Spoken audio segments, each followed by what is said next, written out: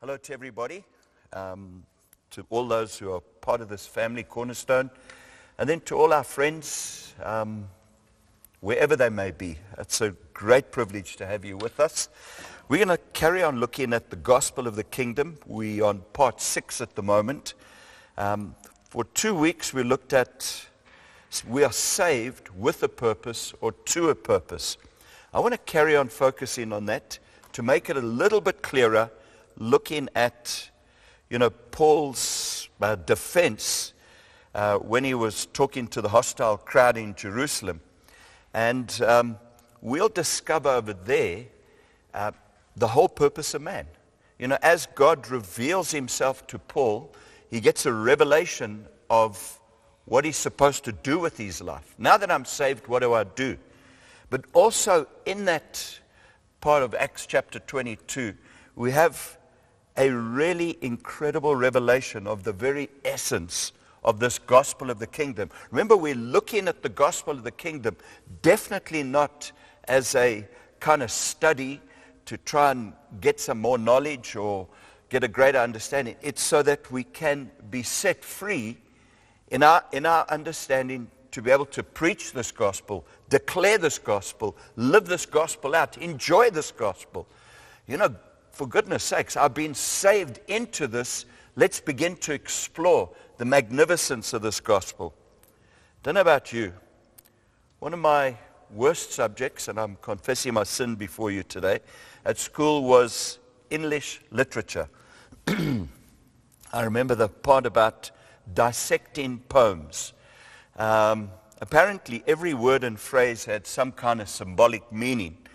When Shakespeare wrote some of, his plays, when the characters were going through bad times, then the weather got bad and everything got bad and so on. I don't know, it just straight over my head.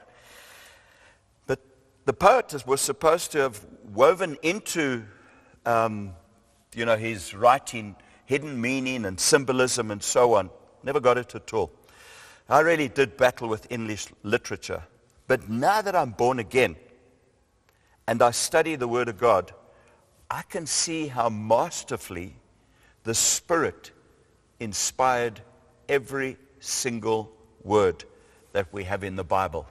And I love it. I love God's Word.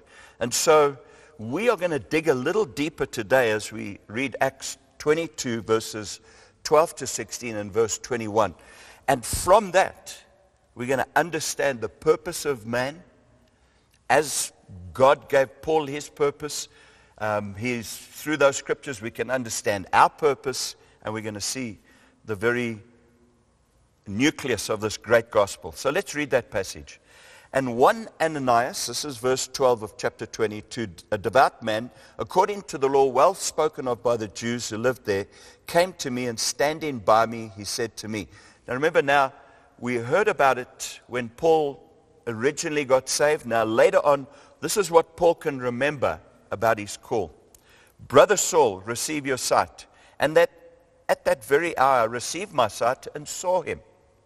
And he said, the God of our fathers appointed you to know his will, to see the righteous one, to hear a voice from his mouth, and for you will be a witness for him to everyone of what you have seen and heard. Of course, in Acts chapter 1, verse 8, it says, you will be my witnesses. And now, why do you wait? Rise and be baptized. Wash away your sins, calling on his name. And verse 21, and he said to me, go, for I will send you far away to the Gentiles. And so that verse 21, the two words go and send apply to all of us. Where? It's going to be depending on God's will for our lives. Right through the ages, right from the beginning, when man, I believe from when he was kicked out of the garden, there was always this question about what is his purpose. We know in the garden they looked after things. When he got kicked out, purpose was perhaps to come back to God. But let's have a look at a few of the philosophers. Voltaire said, not to be occupied and not to exist are one and the same thing for man. In other words, for Voltaire, who was a critic of Christianity, he kind of saw the fact that we were alive when we were busy fulfilling some kind of purpose. And of course, with Christianity, we need to be occupied. Occupied there is archaic for being busy with a purpose. You see, God has created us not to sit, but to fulfill some kind of purpose. Ignatius of Loyola, a Spanish theologian, he founded the Jesuit movement. He kind of talks about man's purpose as he's created to praise, reverence, and serve God, and by doing so, save his or own soul, her soul. So what he was trying to say over there is, in the Roman Catholic way of understanding, through works we get saved. We know it's through Jesus Christ we get saved. I like the second part of his understanding of the purpose of man. All other things on the face of the earth are created for human beings in order to help them pursue the end for which they were created. So everything, nature, our abilities, whatever we see, this earth, etc., the sky, the stars, and everything is created so that we might understand who Jesus is, and then from that get some kind of purpose. And so these are some of the questions that the philosophers have asked. What is the meaning of life? What's it all about? Who are we? Why are we here? What are we here for? What is the origin of life? What is the nature of life? What's the nature of reality? What's the purpose? What's the significance? What's the meaning and the value of life? What is the reason to live? What am I living for?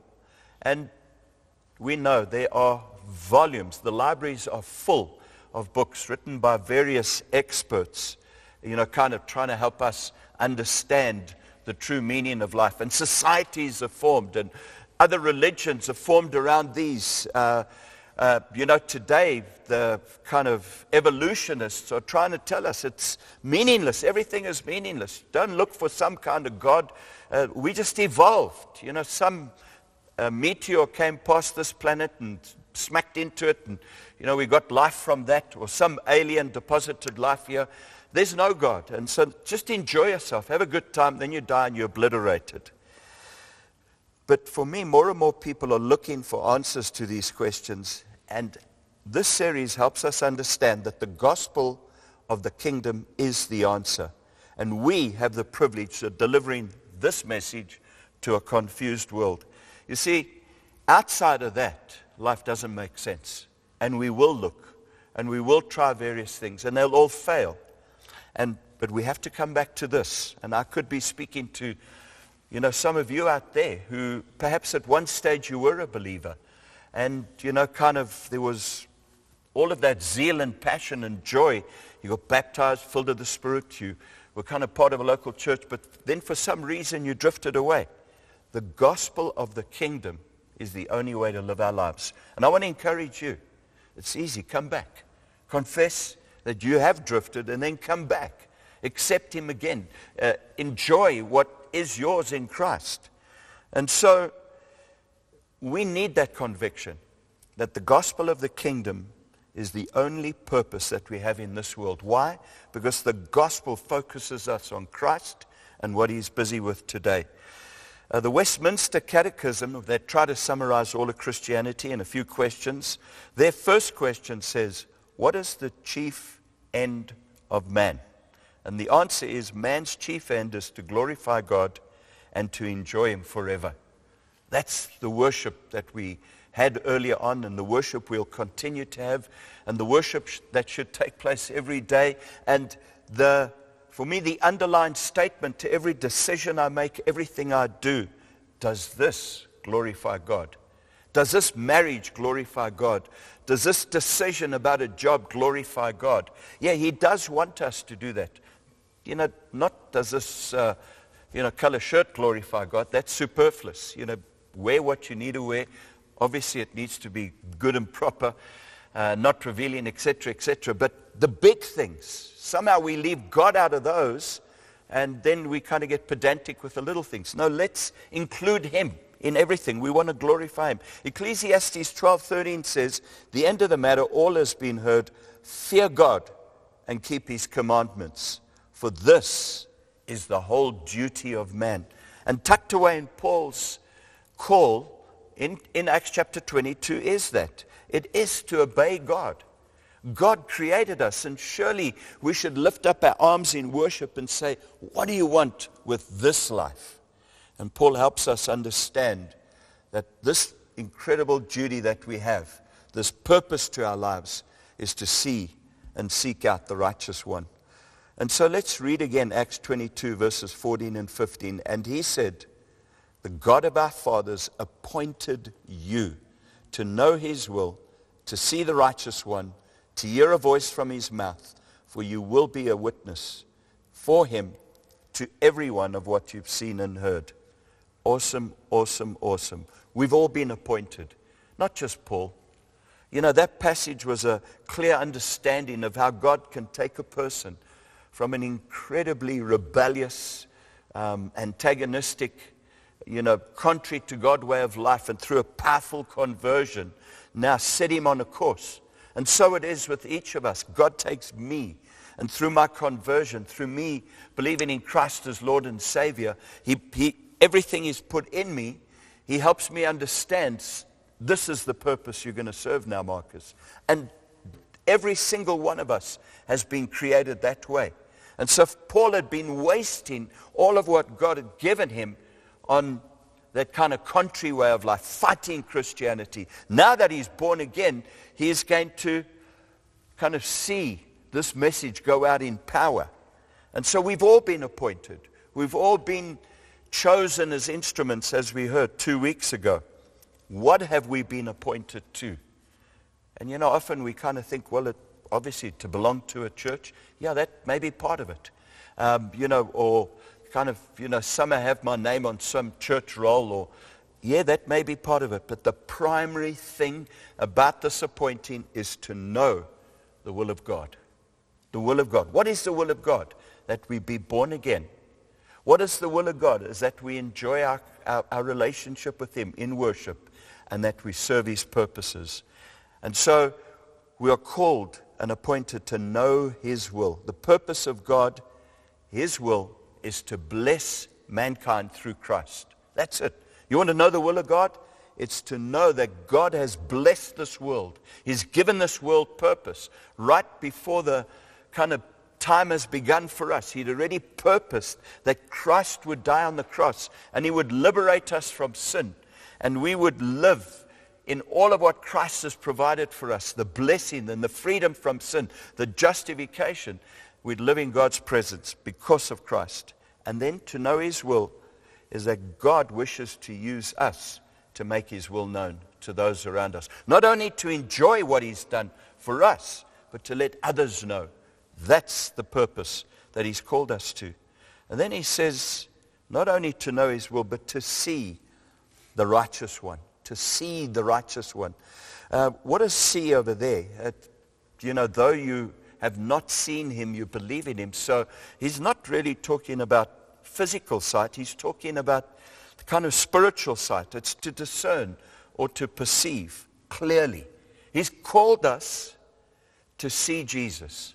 He's called us to discern and to perceive who He is, what He has accomplished, what does He mean to me. You see, everything is Christ-centered. Christianity is not about the preacher. It's not about how famous the church is or the movement is or how great our books are, how good our songs are. It's all about Christ. We're at a place now where Jesus is showing us that unless it's about Him, it needs to go. He's the center of our lives. He's the center of this church. This isn't Marcus and Adele's church. Often people will say, so how's your church going? Well, I don't have a church. I'm part of a church. I lead an eldership team.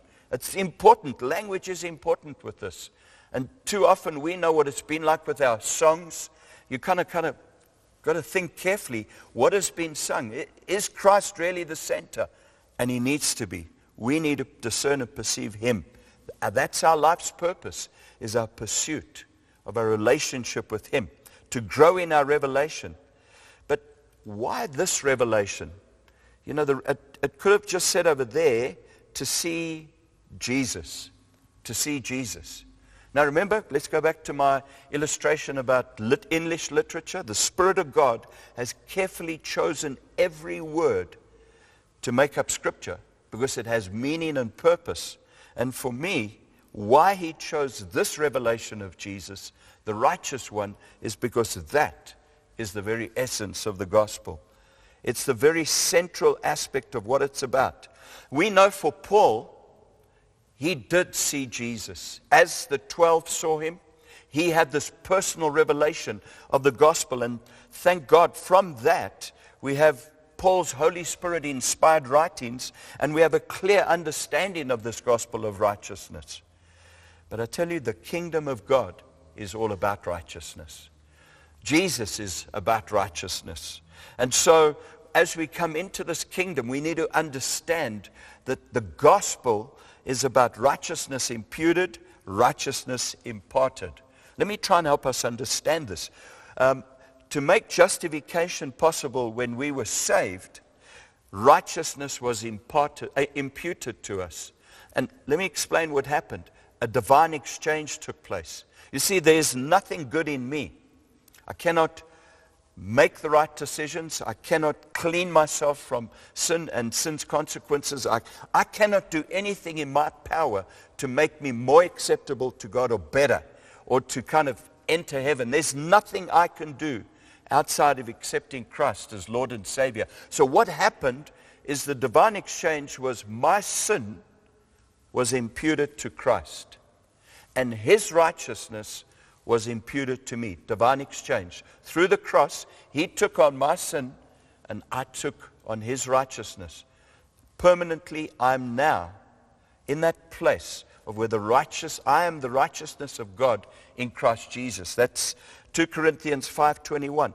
I have been declared free of sin. And Jesus was nailed to that cross, and he bore the punishment of separation from God with my sin and your sin. He got it, and that's how he was judged and died. And then when he rose from the dead, he arose in new life. And so through what he did, he has given me a new identity, no longer full of sin.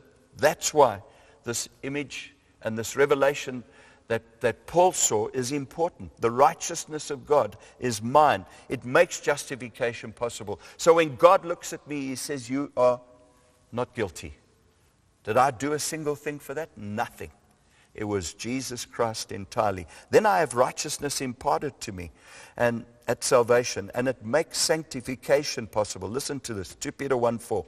By which he has granted to us his precious and very great promises, so that through them you may become partakers of the divine nature, having escaped from the corruption that is in the world because of sinful desire. So saved by grace, I've become the righteousness of God in Christ Jesus, which is awesome. Now, for the rest of this life, is going to be a journey of discovery. As I see the righteous one, I'm going to have revelation of who I am in Christ. And these great and precious promises that I see in the Word, I'm going to apply them.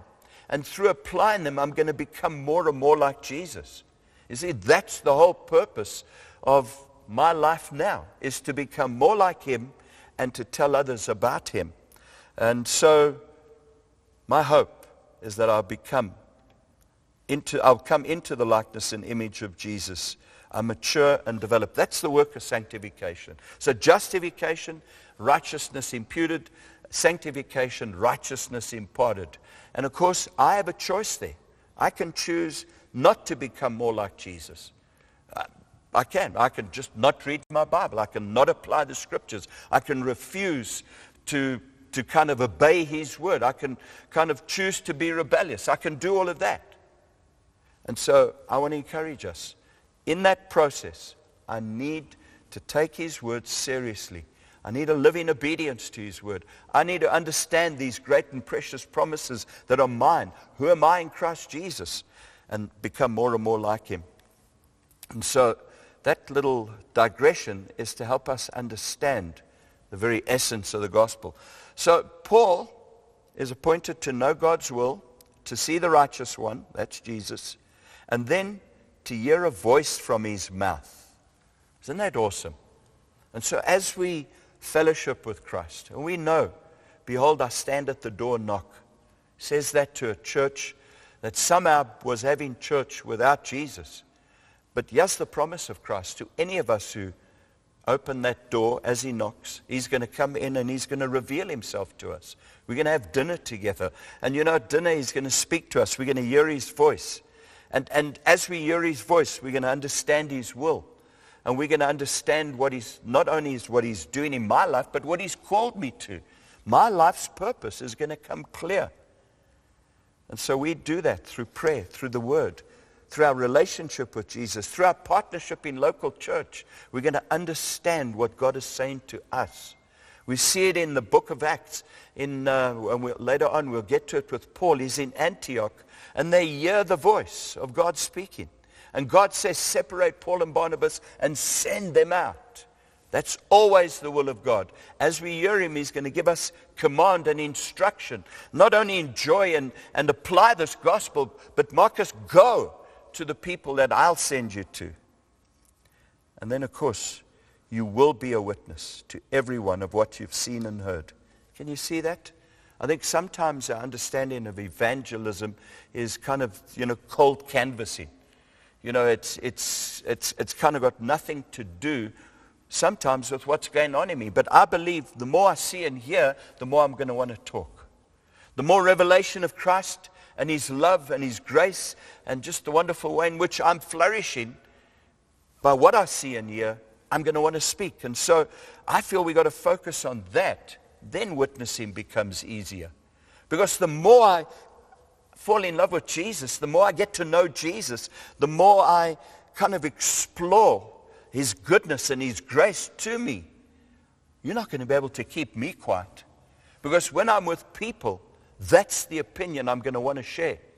I tell you, I've been found wanting, and I've fallen short in this area. Oftentimes when I'm with people, and there's difficult situations talked about, or the status quo of the country, or kind of the economy, or whatever it is, I have an opinion. And my opinion should be the Word of God. It should be the gospel of God. It should be the hope that we have in Jesus first and always. But most times, you know what it is? I have an opinion. The government should do this, and the economy needs to do this, and wow, look at the rand-dollar exchange rate, and we kind of bemoan all of this, and global warming, and penguins are dying, and all sorts. I've got opinions. But that's not important. Because the more I see and hear, you won't stop me with this witness about him. You won't stop me talking about him. And so I want to encourage us to get back to that place of seeing and hearing. I want to see the righteous one, and I want to hear him, because then it's going to be easier to talk about him. And so this being a witness is an important thing. Witness is simply one who has information or knowledge of something, therefore one who can give that information and bring to light or confirm something and announce something to those who don't have that knowledge. And that's the gospel. That's being a witness. That's what it's about. And Acts 1:8 says, I've been given power. Paul was baptizing water filled with the Holy Spirit. He received power. And we have ability through that to be able to do what he's called us to do and be witnesses. And I tell you, the very fact that I'm not a witness shows that my devotional life is not in order, because I'm not seeing and hearing anything. And then I've got to put on this cold canvassing act. I'm kind of thinking, well, they're always preaching about sharing the gospel, so I've got to share the gospel. No, sharing the gospel comes from a platform of love and appreciation of this great King. Go, and I will send you. Go, and I will send you. Marcus, go, and I will send you. And then you can kind of put 3 dots there and fill in whatever God's going to say to you, to our neighbors, to our friends, perhaps to plant churches. I love how verse 16 ends. And now, why do you wait? That's what Ananias said to Paul. Now, why do you wait? And I think it's an important encouragement for us. We know we have some kind of understanding of this gospel of the kingdom. We know our life's purpose is to share it, to be witnesses of what we've seen and heard. Why are we waiting? I tell you, that has got to be the biggest killer in the kingdom of God. It's amazing how we say, okay, I understand it, Marcus, but I'll do it tomorrow. Procrastination. Or somehow The message comes across, but it's lost because of the apathy. You know, there are people groups that need to be reached with Jesus. There's neighbors that need to be reached with Jesus. Why are you waiting? Some of us haven't been baptized in water. Why are you waiting? That's what he said to Paul. Come on, Paul, you can't stop now. You've understood it. Now get baptized in water. He was filled with the Spirit, and let's get busy. Go. Why are we waiting? Why are you waiting to apply this great message to all of your life? Why are you waiting to not take this message out? Why are you waiting to not enjoy him the way we should? Why are we waiting? Is a very important question to every single one of us. And I want to encourage us to not let apathy or lukewarmness or any of these things, procrastination, kind of get in the way. We've got a clear message to declare. And this message is the gospel of the kingdom. Let's pray together.